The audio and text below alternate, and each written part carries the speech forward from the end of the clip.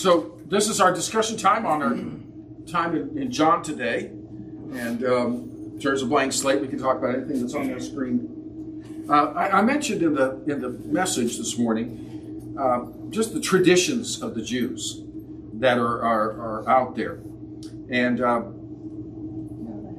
to put it in perspective, in the days of Jesus, of course, they had the Hebrew Scriptures, the Old Testament. They also had Jewish writings. You've heard of the book of Maccabees, and maybe you've been in the Catholic Church and you've heard references to maybe Ecclesiasticus or Tobit or some of these kind of books. That's the Apocrypha.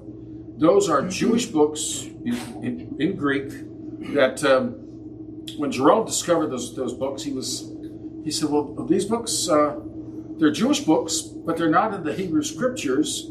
They're kind of hidden, which is what Apocrypha means. But he went ahead and translated them since he had them. And eventually they made it into the Catholic Scriptures and the Orthodox Scriptures, but they're not a part of the Bible. Jesus did not recognize them as Jewish canon. So that's the Apocrypha. He recognized the Jewish Scriptures. But even by then, the Jewish people had been developing, the rabbis had these traditions that they hand down orally from generation to generation. Before 200 AD, the traditions that were available were compiled and written into what we call the Mishnah. You can get looks like a large dictionary, single volume English translation translated by Danby.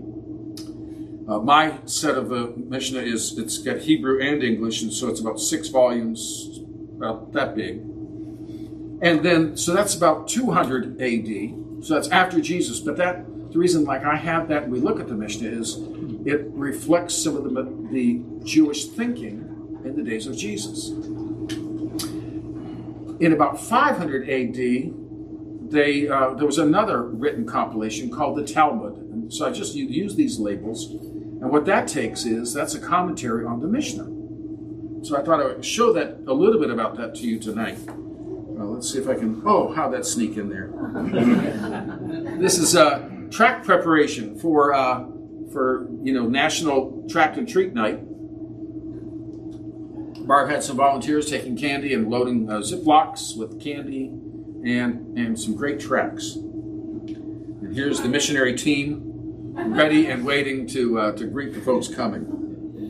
200 and how many, Barb? 236 we gave out, and unfortunately we ran out. We ran out of candy. Could have done 350. Barb kept telling me I needed to go out and get some more candy. She wanted me to circulate and put on a costume and go get candy up and down the street. But I wouldn't do it. So, like I said, my copy, my set of the Mishnah is about maybe 10 inches, 12 inches wide in volumes.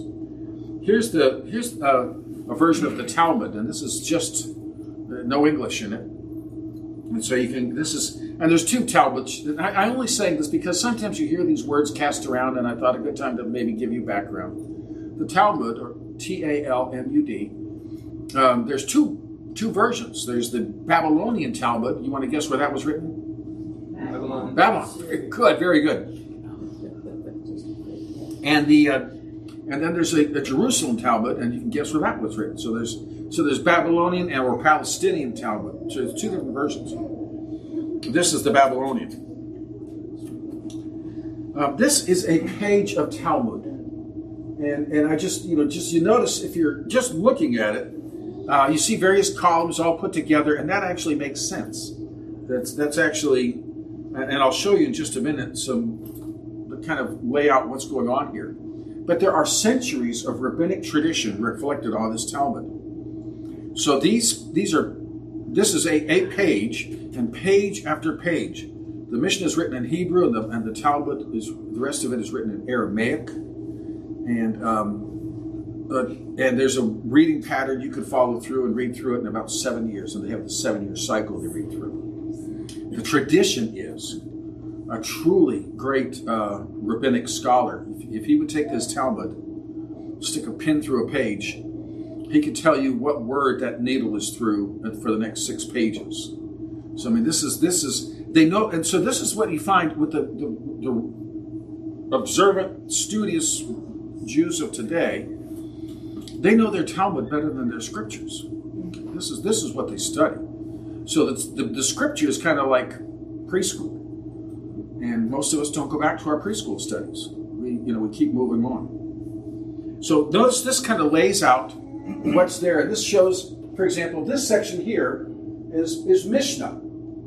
So the Mishnah, you can see it's just a small portion. So this is a quote from the 6 volumes. Not all 6 volumes are represented, but certain passages are. So here's this one paragraph. And Mishnah, if you can think of it, is the rabbinic commentary on the Bible, in a sense. It's not verse by verse, but it's teaching on portions of the Bible. So a Mishnah might mention a Bible passage and then say, what does that mean? How do we apply that? What does that look like? Like I've mentioned before, okay, the Bible says you shall not work. What constitutes work? And that will be laid out. Spell Mishnah. Mishnah. Mishnah. So here's a portion of Mishnah. Then Gemara is commentary, early rabbinic commentary on the Mishnah. And then up here is Rashi's commentary on the Gemara and the Mishnah. Rashi is a rabbi, and you can see from about the years, around the year 1000 in France. And then the Tosafot over there is commentary on Rashi. You get and so and so this is where a good rabbinical student, that's the thing, you're tracking through. What did the Bible say? How did the early rabbis speak about that? And then how does Rashi, and he's a helpful commentary. Matter of fact, you won't be able to see it there, but they even put his portion in what we call Rashi script. It's a different Hebrew script.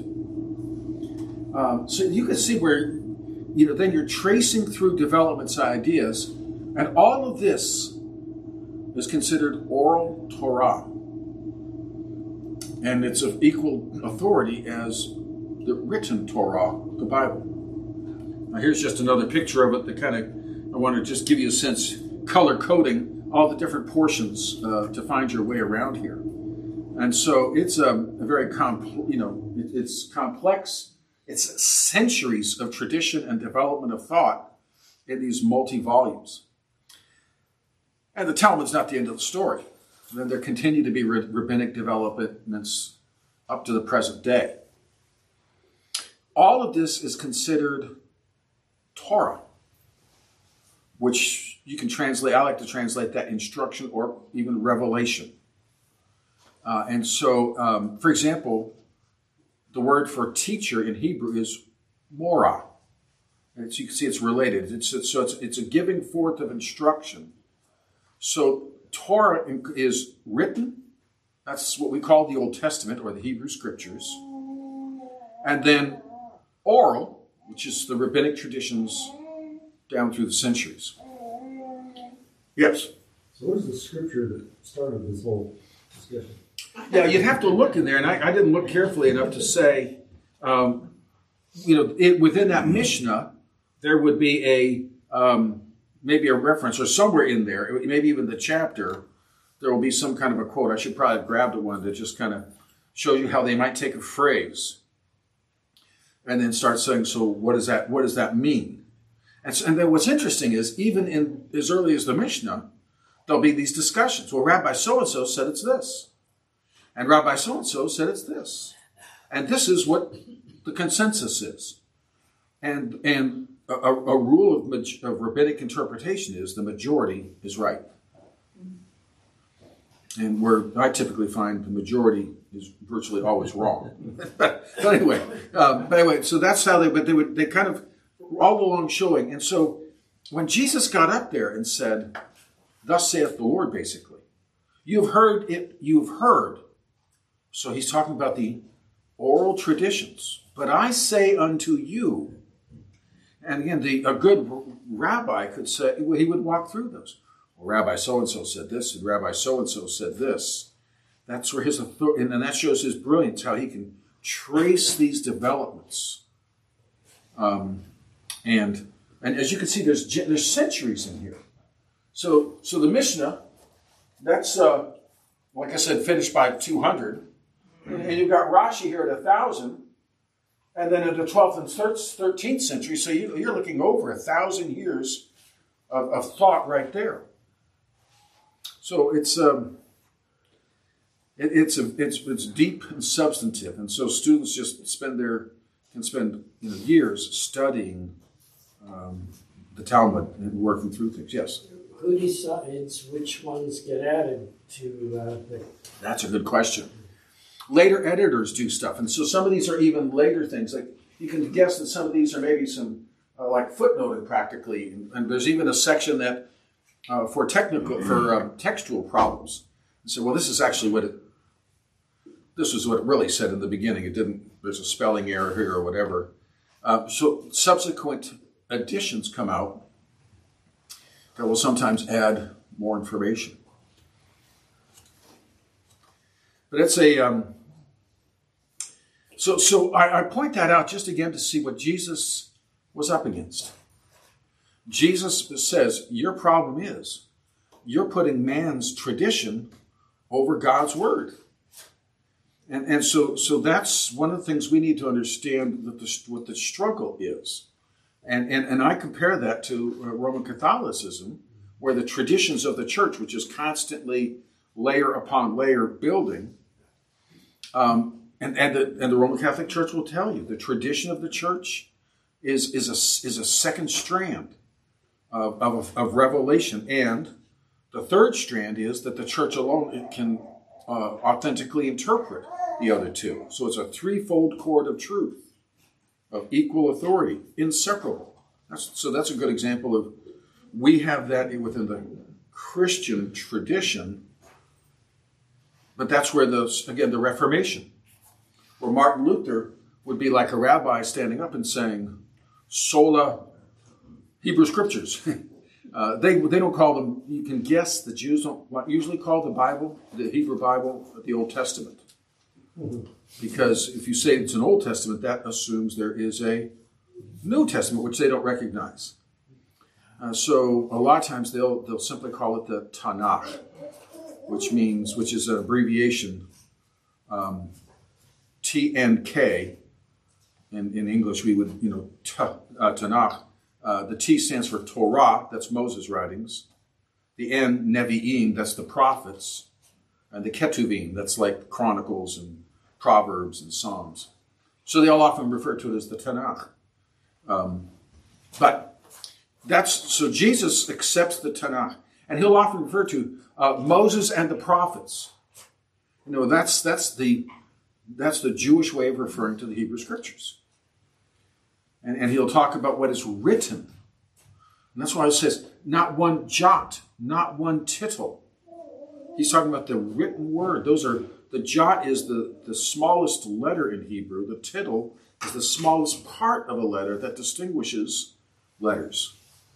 Like the D, the difference between a D and an R in Hebrew is just this little, you have to have good glasses on to see it. And so, but in other words, Jesus keeps saying that's the authoritative revelation, what is written.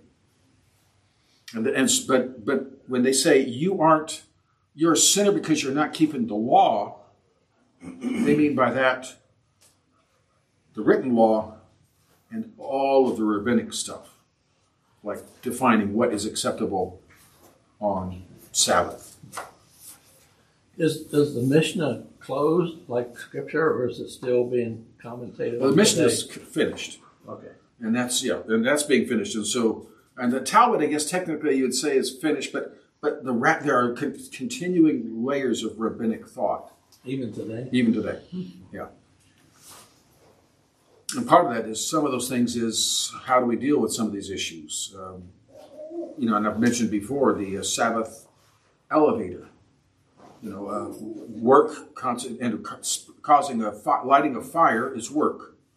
A spark is a fire. So if you flip a light switch, you're causing a spark. That's starting a fire. That's doing work. And so, can you get on an elevator and press a button that causes a spark? And so, there was, for at least for a time, I think the rabbis may have had second thoughts, but you could get on a Sabbath elevator where it just stops at every floor. And so you don't have to press the button. Yeah. posting trigger text on Pardon me? no posting trigger text on the Sabbath. Yeah, there you go. Right. Isn't that kind of weaseling around? How do they get around breathing and blinking? Well, that's the thing. There's all kinds of. Then there's these workarounds, and so, for example, a Jewish, you can sometimes find stoves that you will buy that has a Sabbath setting, where you can put the beans or something on it and it just keeps it warm through the night, or other kinds of things like that. That they, and that's where you look to the rabbis for give us an interpretation. What's the appropriate thing? And one of the great rabbinic sources is Fiddler on the Roof. Remember how they keep coming, Rabbi, what's the answer on this? What's the appropriate prayer? What's right and wrong? Can we do this? And those are some of the tensions. I was looking at the Sabbath mode in our oven, and I think basically it starts the night before and runs, but then when you close the door, it doesn't kick the heat on again right away, because I guess that would be too much your involvement, but it'll turn on later. It's like, Yeah. well, that's splitting hairs there. Yeah. But you're not technically doing it. Right. I mentioned before the first summer I was in Israel, I actually was in a dorm that was the observant dorm. So here was a Gentile Christian in with the observant Jews, and I was talking with one of my Christian friends one time, and a Jewish guy one of the Orthodox Jews came by and said, how's it going? Sabbath, and so there's not a whole lot you can do. You don't listen to the radio, you don't watch TV, you can't go anywhere. The buses are all down, you can't shop. And so you learn, soon, it doesn't take you more than a week or two in Israel to realize you better get your food before Shabbat, or you're going to be hungry. Anyway, so he came by and said, some girls are coming over and we're hoping to have dinner together. Oh, that's great, yeah. Of course, we can't turn on the stove because that would violate the Sabbath.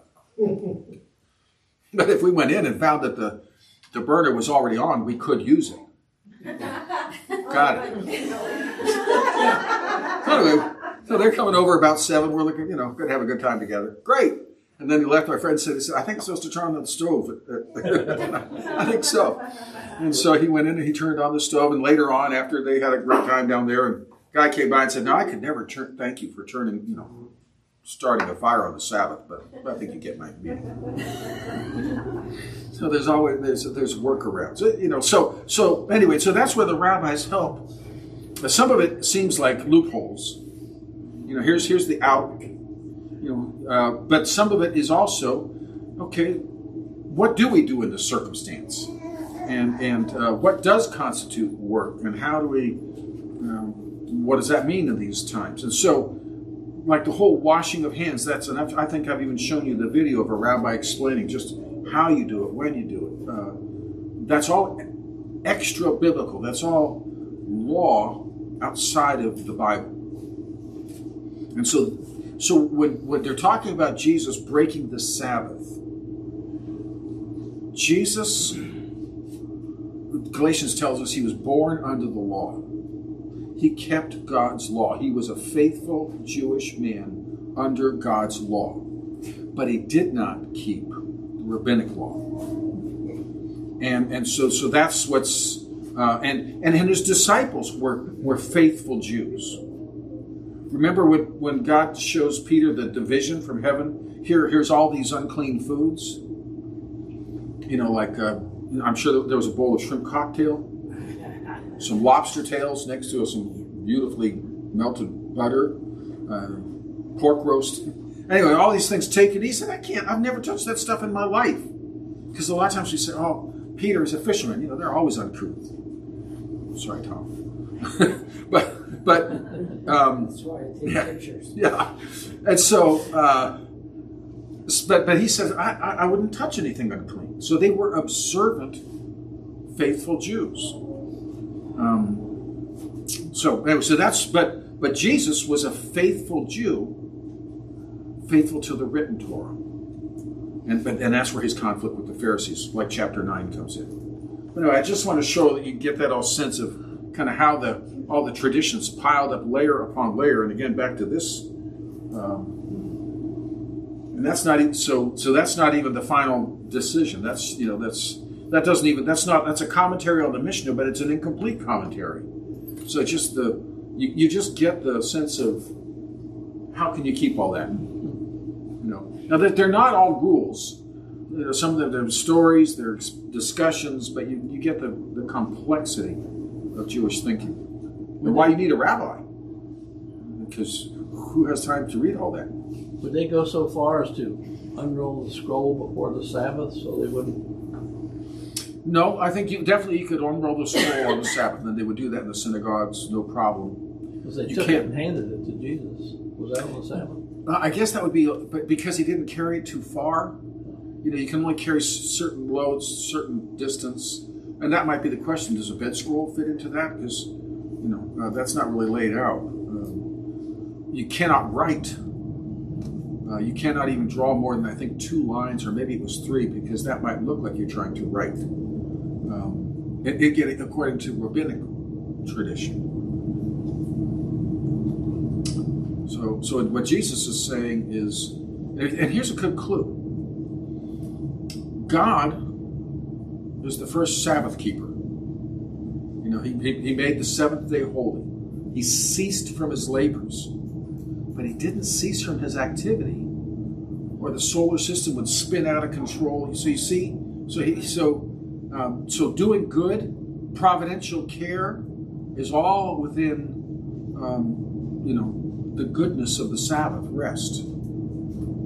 But how easily our laws, we start focusing on the law instead of the lawgiver. Are there really those that would claim they could keep all that? Most of them probably never read it all. There would be some who would, I guess they would say, because the Jews do not accept the doctrine of original sin. So they believe we are born innocent, and we have 2 tendencies, good and evil, within us. And so they would say there are those who have lived sinlessly. But one of the things we look at is you can look at a Moses, you can look at an Abraham, you can look at a David and say, heroes, godly heroes of the faith, not sinless. So what is their Savior supposed to do? Way back then, to deliver them from Rome. Deliver them from Rome? I don't know and that was a struggle too. They got even to 2 theories of Messiah. One was a suffering Messiah, one was a saving Messiah. And I'm not sure if they would if any of them saw him as atoning for sin by his, but it's, so I'm not sure if they would see that aspect of it. Yeah. Couldn't they have to admit that they're sinners if they needed somebody to atone for their sin? Like Day of Atonement is really focused on the national sin. And like we would all say, we're surrounded by sinners. But, I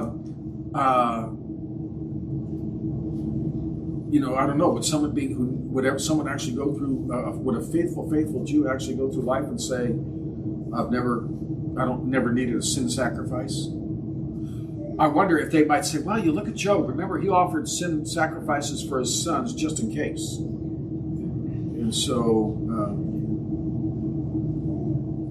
that's a good question. I don't know what they would say about someone living a sinless life and what that looks like. And of course, that rabbinic idea is post, most of them, the temple's already gone anyway. And the way post-temple, what the Jews say for atonement is, it's by fasting, it's by repentance, fasting, prayer, good works. That's how you make atonement, since we don't have a temple.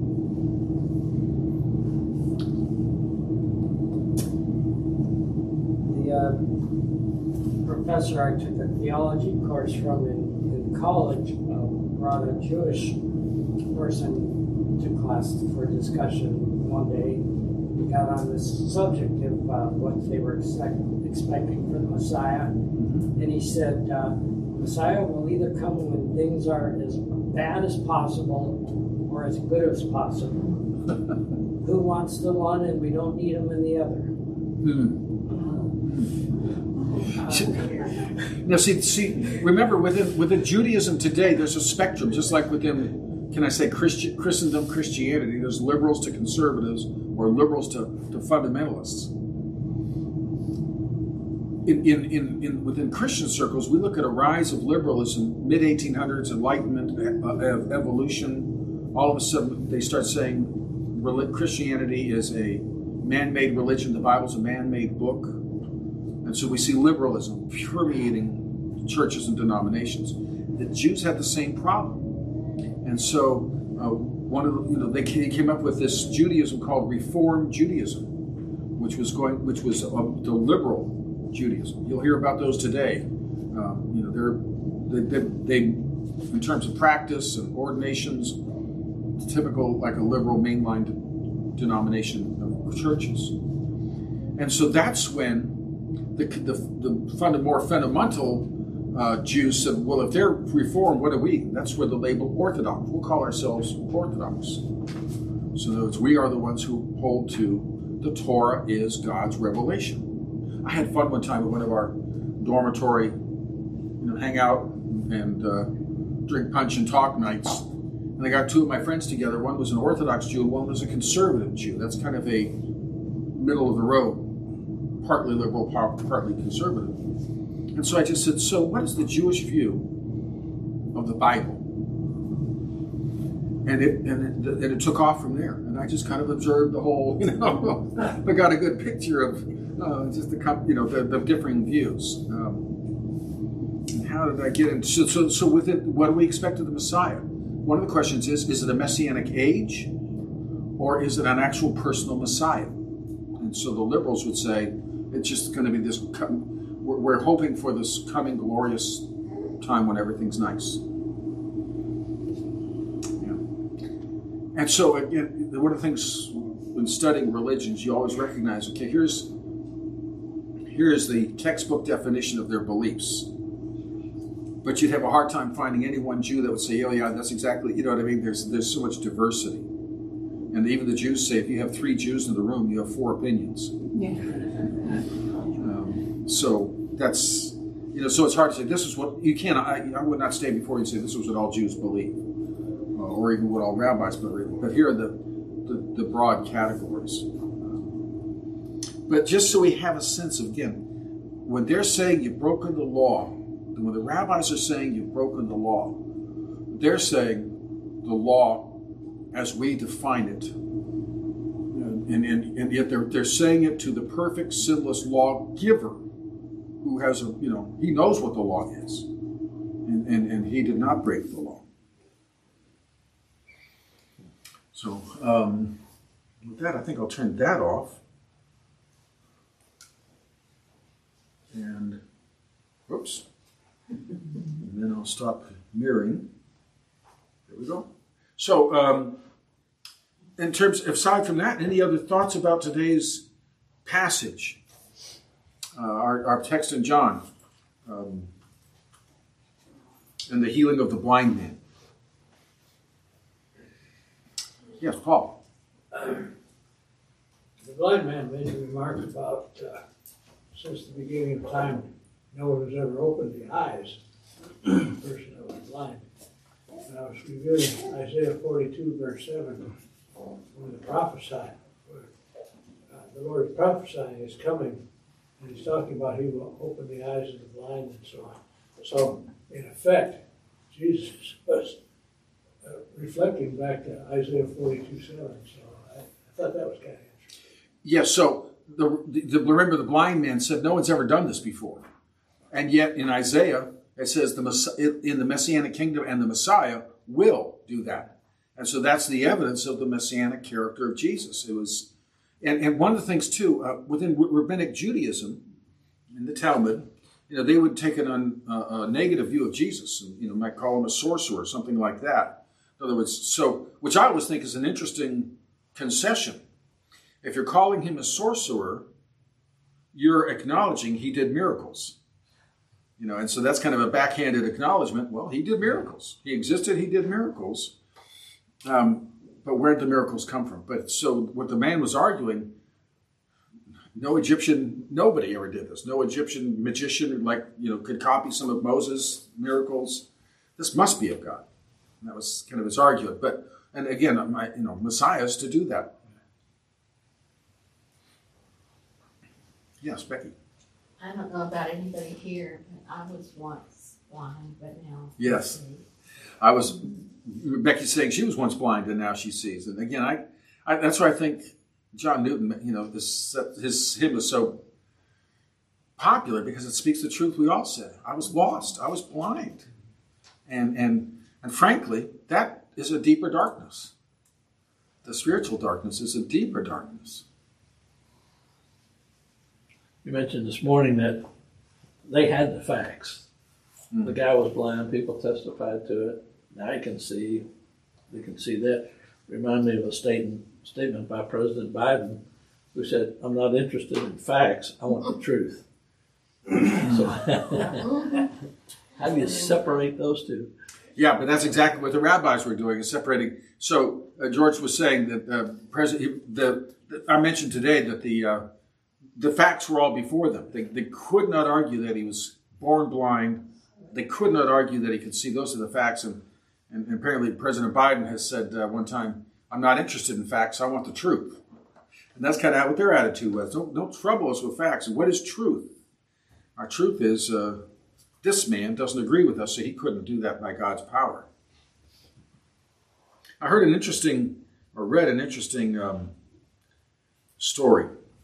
Speaking of blindness, and I wasn't sure if I didn't use it to mention this today, but this was in the papers back in 1981, 1982.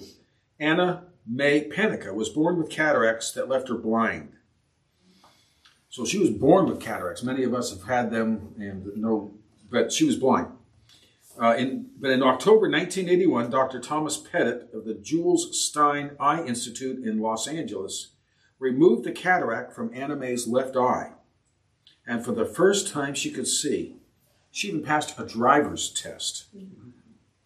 And so, there's an example of born blind, the miracle of receiving her sight. But then this writer, Vernon Grounds, goes on to say, but there's more to the story. There's a sad postscript to the surgical triumph. The technique for correcting Mrs. Penica's eye condition had been in use since the 1940s. So she was born blind, had the surgery in 1981.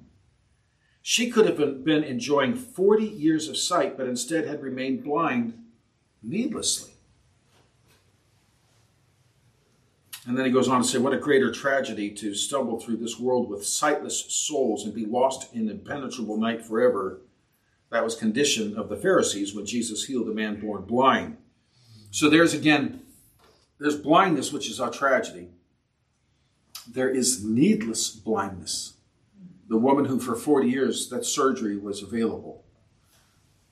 And for us, Becky, you were blind. And for how long did you go before your eyes were opened? And some of us were much younger and some of us much older when that darkness was penetrated. And what a tragedy. What Matthew Henry said, there's no blindness so bad as the blindness that will not see. And so that's, but I think too, in our hearts, when we look around and see the blind people around us, I don't know if you've ever been in a situation where you see someone blind, maybe trying to cross the street, get up a curb, navigate some stairs. Isn't your first reaction, I wonder how I can help? And of course you always wonder, am I going to do it wrong? And usually they'll even help you. No, here, stick out your elbow, I'll take your arm. But I think maybe if God would give us a view of the blind around us and say, how can I help? How can I help them? And again, what was Jesus' help? Ultimately, he gave them physical sight, but then he said, do you believe in the Son of God? Who is he? You tell me, Lord, and I'll believe in him. And so the greatest, how can we introduce people to Christ and see them? So again, with a heart of compassion, recognizing the blindness that's around us. But the last verse was kind of interesting, like basically until the Pharisees admitted their condition, there's no change. Yeah. So the Pharisees at the end, they prove their blindness, and it's you are blind, especially because you say you know the truth, especially because you say you know Moses. That's a greater blindness. So when we think we got it under control without God, then we're not even at the stage where He can do the work. Yeah. Yeah. And that's a sad thing when you will hear lost people say, "Yeah, I don't need that." And sometimes they'll be very kind and say, "Well, I'm glad it works for you, but I don't need that." Isn't that lukewarm? When they had to take that attitude, it's okay for you, but it's not for me. It's kind of lukewarm. Yeah, that might be the lukewarm word that God says that nauseates them. In other words, maybe they're not violently antagonistic, but just dismissive. That doesn't do anything for me. It'd be like seeing a blind person and say, "I recognize looking at you, you have cataracts. There's a surgery that could fix that." And well, that's fine for you. I don't need that. And you walk away shaking your head. Well, you do, but that's I can't make you see what you will not see. Or maybe it's the response is, "Are you saying I have cataract?" Yeah. Yeah. Are you saying I have cataracts? Are you saying I can't see? Who are you?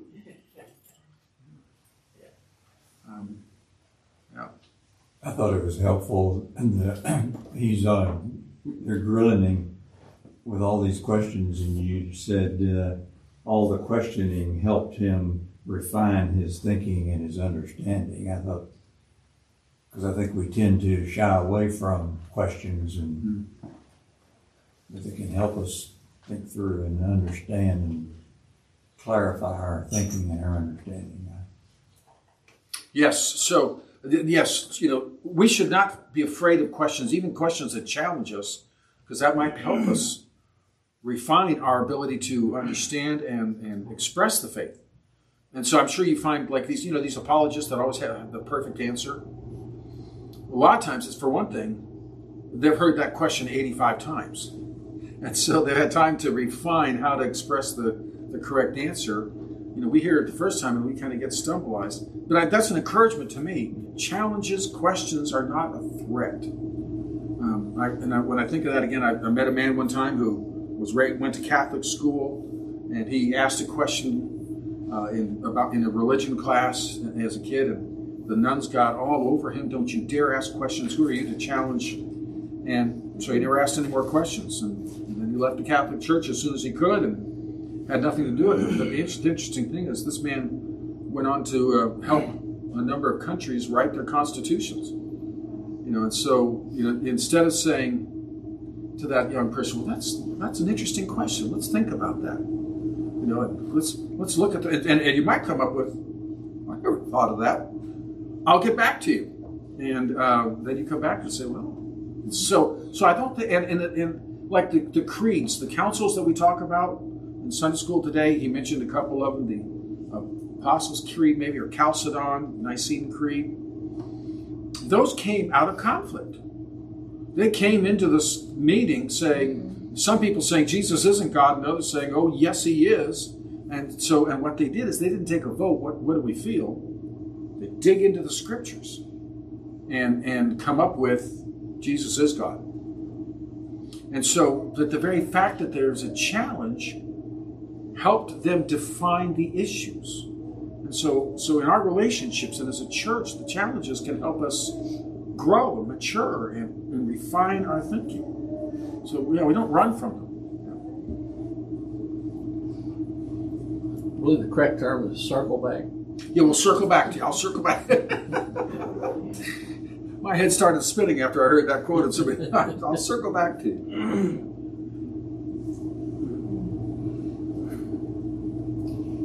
The thing is, in a lot of the churches that, like Episcopal and Presbyterian, they recite the Apostles' and Nicene Creed. Episcopal Church recited it every Sunday except the days we had Lord's Supper or communion. And then they recited the Nicene Creed.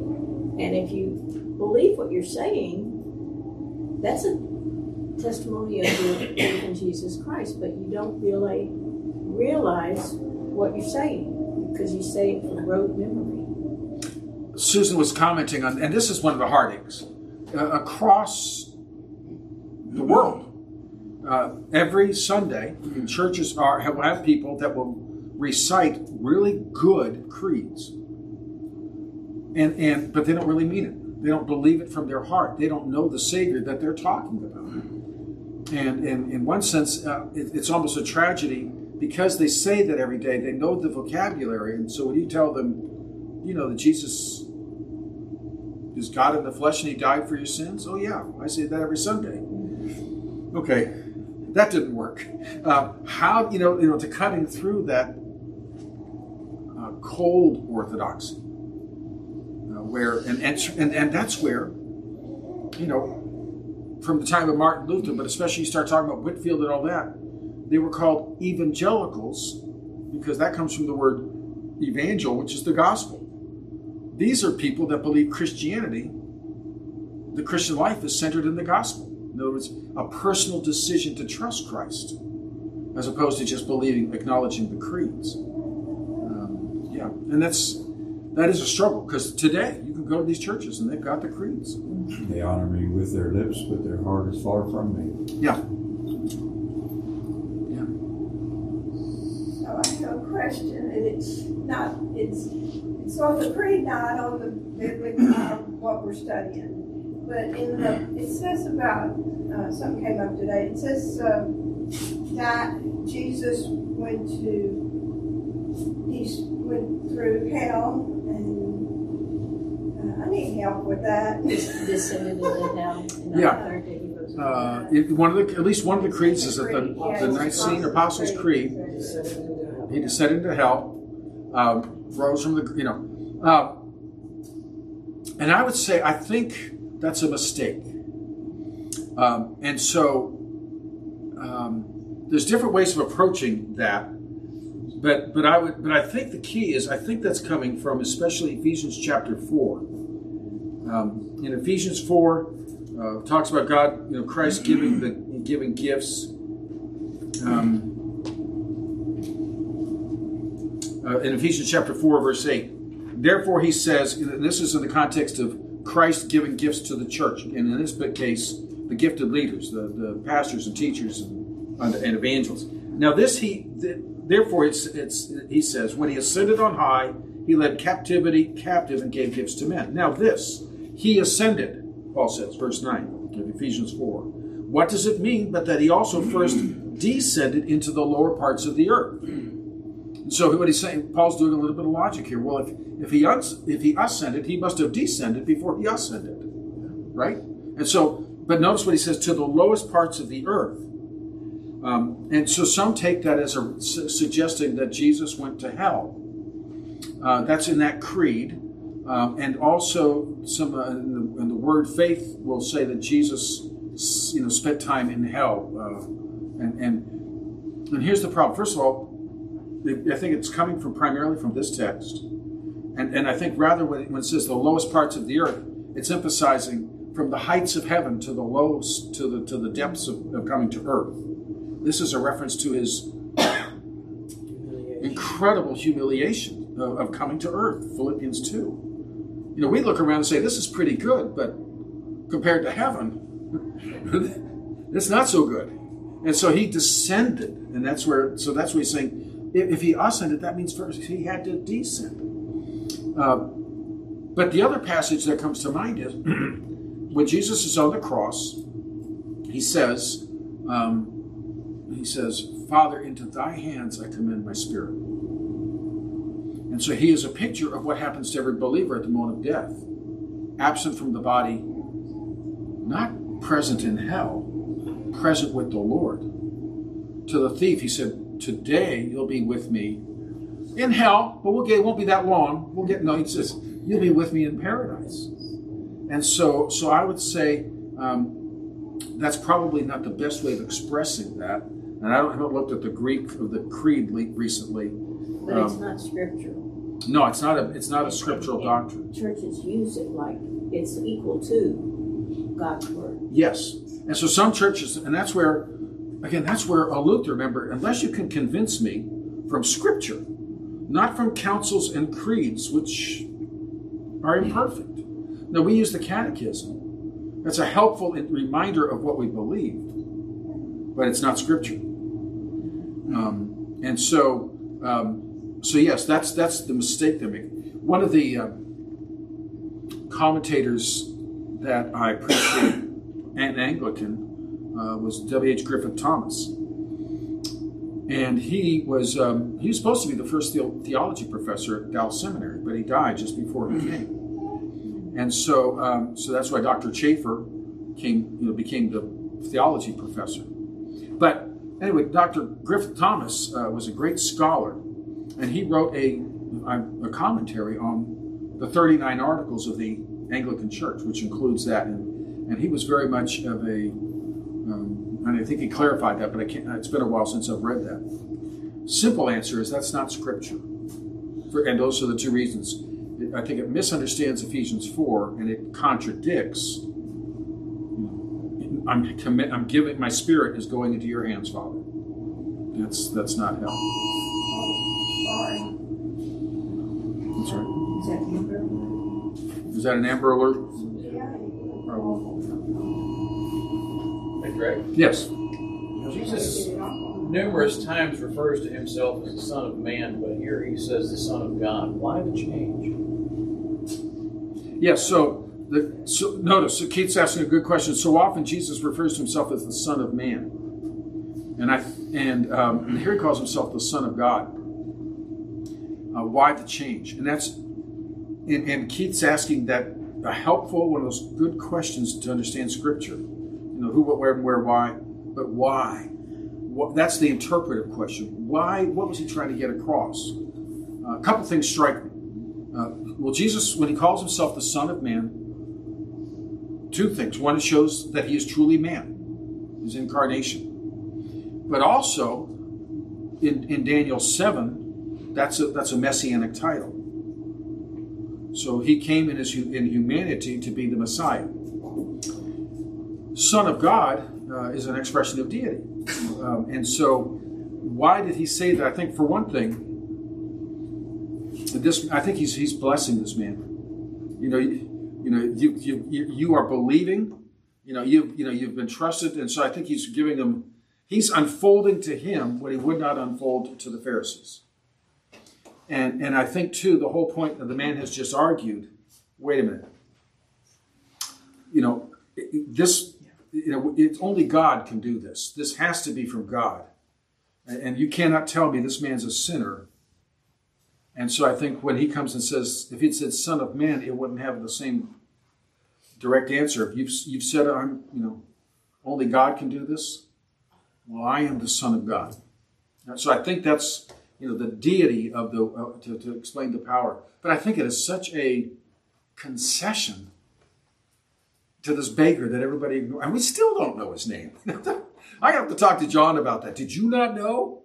I'm sure he did. But just the simple man, but Jesus in his mercy, in the shadow of the temple, tells him what he won't tell those. But they were too blind to receive it. So I think he's emphasizing, you're right.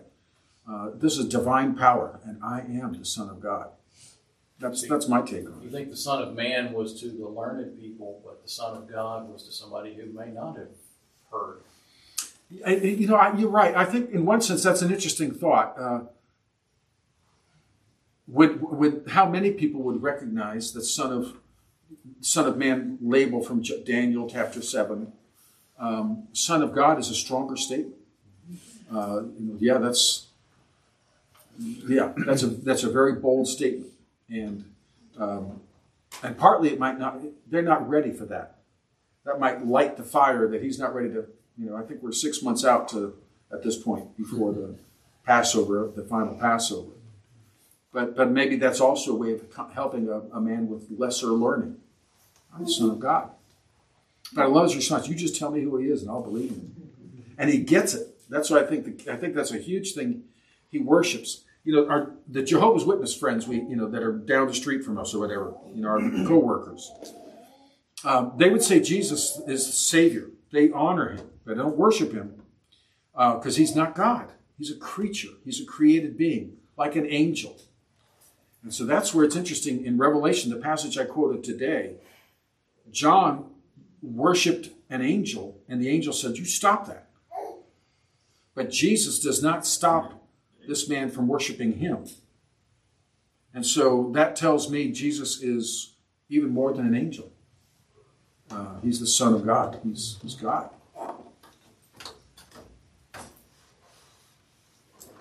You could kind of manipulate anything you wanted to. I mean, after all, the three men that approached Abraham doing the discourse of Lot, Lot was going to go here and there, and he was met him at the tent door. And that was a pre-incarnate Christ that was there. So Yeah. he can come in any form he likes. So that the three that came and visited Abraham, that's one of the things I think, before Abraham was, I am, and Abraham rejoiced to see my day. I'm not sure if that's what he's referring to, but Abraham saw the pre-incarnate Christ. Yeah. So the first thing that blind man saw was deity. That's what it bring up when we Yeah. I love that. Who's the Son of God? You see him. And again, that to me is, that Fanny Crosby came to mind. Just how she looked forward to seeing Jesus. And that we say that so lightly, but this is one who couldn't see. Yeah. Basically, he had double vision, didn't he? He saw him, and he saw him, and he saw him spiritually too. Yeah. He saw him with his eyes and his heart. Isn't that amazing how many people saw him with their eyes and not the heart?